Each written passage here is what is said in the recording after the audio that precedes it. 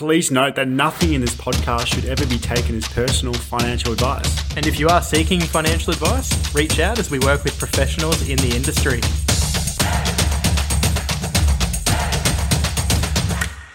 And welcome back to another episode of the Finance Bible Podcast. As always, you guys know the drill. I'm joined with Zeke, who's sitting beside me, fellow co-founder of the Finance Bible, that is. But we're here to talk about episode 1, part 2.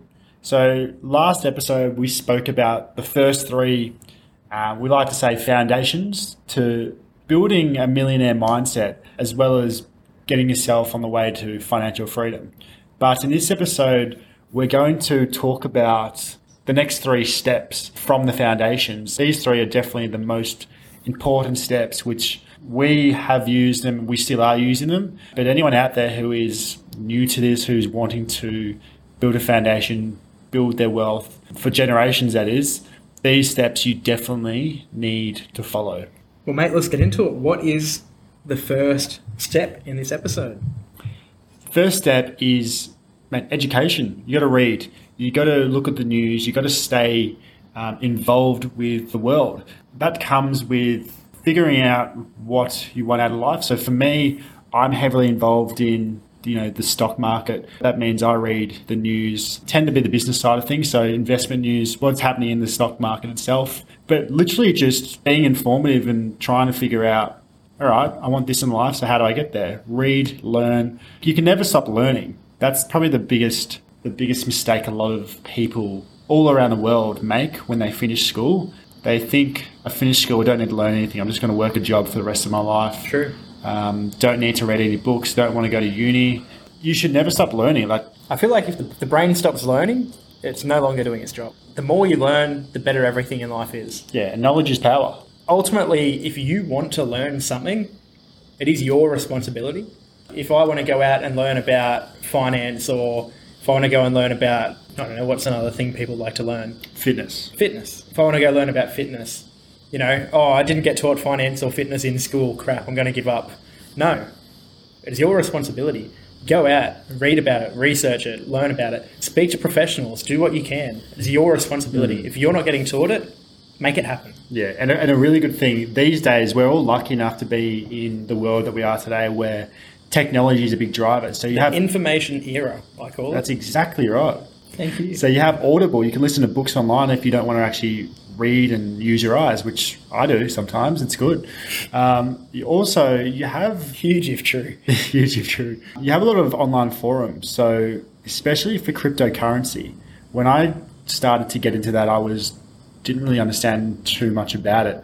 So I got into a Discord, which is basically just an online chat room with everyone. And basically everyone's chatting to each other and you're learning from other people. It's not necessarily reading, but it's still learning. And I learned literally all the things I was wanting to learn off that from other people. So there's so many different avenues. There shouldn't really be any excuses for people who say they can't learn anymore because, mate, it's all in front of you.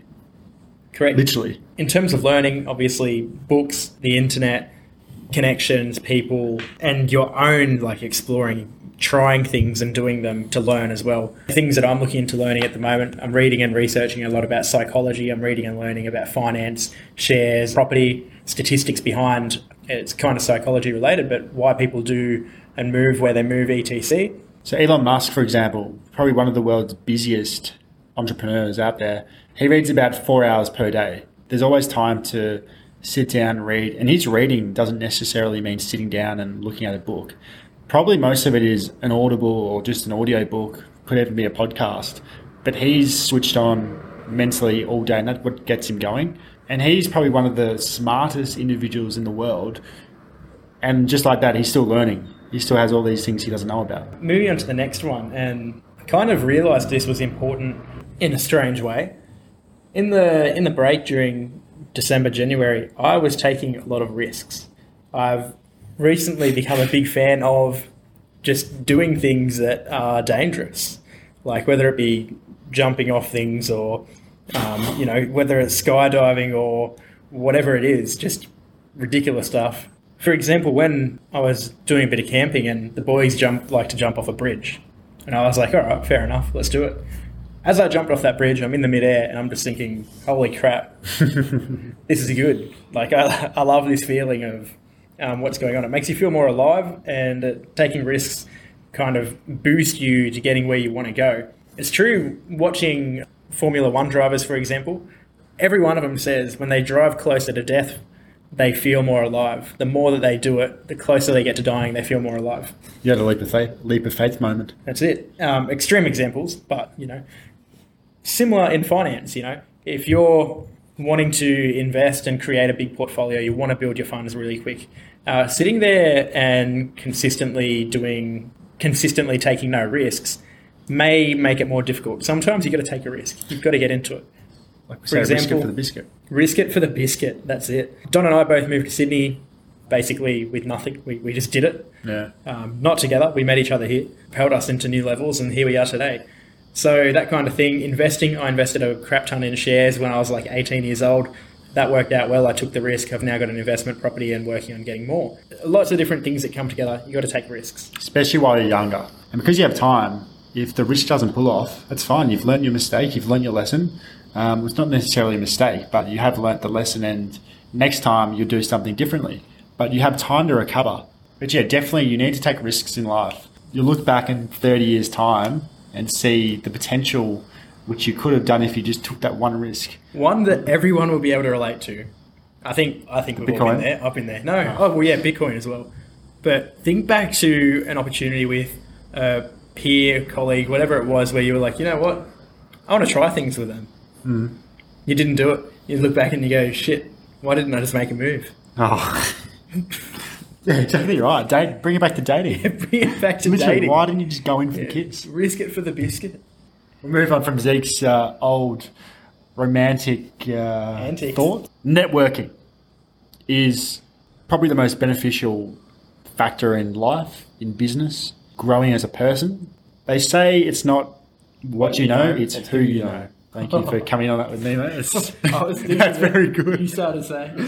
But they say that, but it actually is true. You can go to school, drop out in year 8 or whatever it may be, and if you know someone who is quite successful or wants to help you or give you a job, your life can turn around just like that.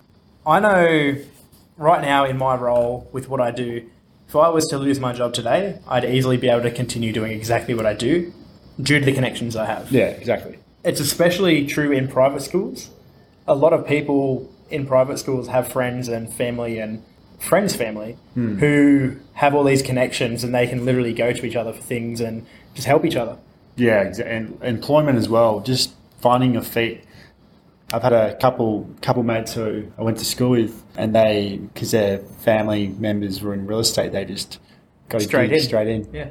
My little sister at the moment is 15, and I'm trying to, it may not be the right thing to say, but I'm trying to tell her, go from whatever school you're in now, just go to another one, meet people, network while you're there. Yeah, sure, you're 15 years old. If you make 1,500 friends right now, guess what? It's 1,500 friends that in 5 years' time, they'll all be in professional roles. Guess what? You can learn from them. You can reach out to them when you need assistance with particular things.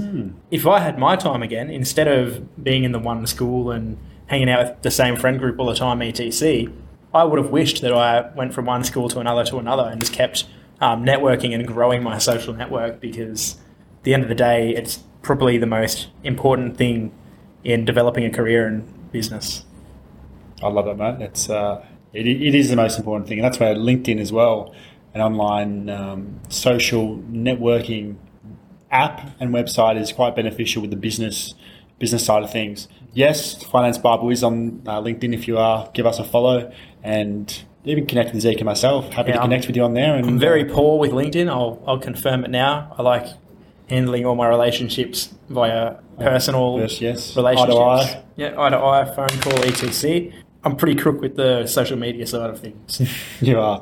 All right, before we go, Spotify ratings. This year we've started actually pretty hot. So we've gone up the charts on the finance and business category on the podcast quite a bit right now. But we do need your guys' help too. If you are enjoying the podcast, just at the top of the Spotify podcast, there's a star rating. You click on that, click on 5, submit, all good. And that just goes towards the page, towards the channel. And we want to get to the top and help other individuals out there, families, couples, friends, whoever may be listening. Yeah, we're excited for a big year. We're excited to network some more. That's it. We're excited for you guys to give us good ratings and share us with your friends and family. And we'll keep doing what we're doing. Yeah, and if anyone also has any new year, new goals, like I said earlier, if you are in the market and wanting to actually sit down with someone and figure out your financial goals or get a financial advisor, shoot us a message. We can help you and put you in the right direction if need be. So, you're not alone. Many people out there do need all this support. So that's what we're here for. That's it. We'll catch you guys next time. But until then, keep investing, keep budgeting, and keep listening.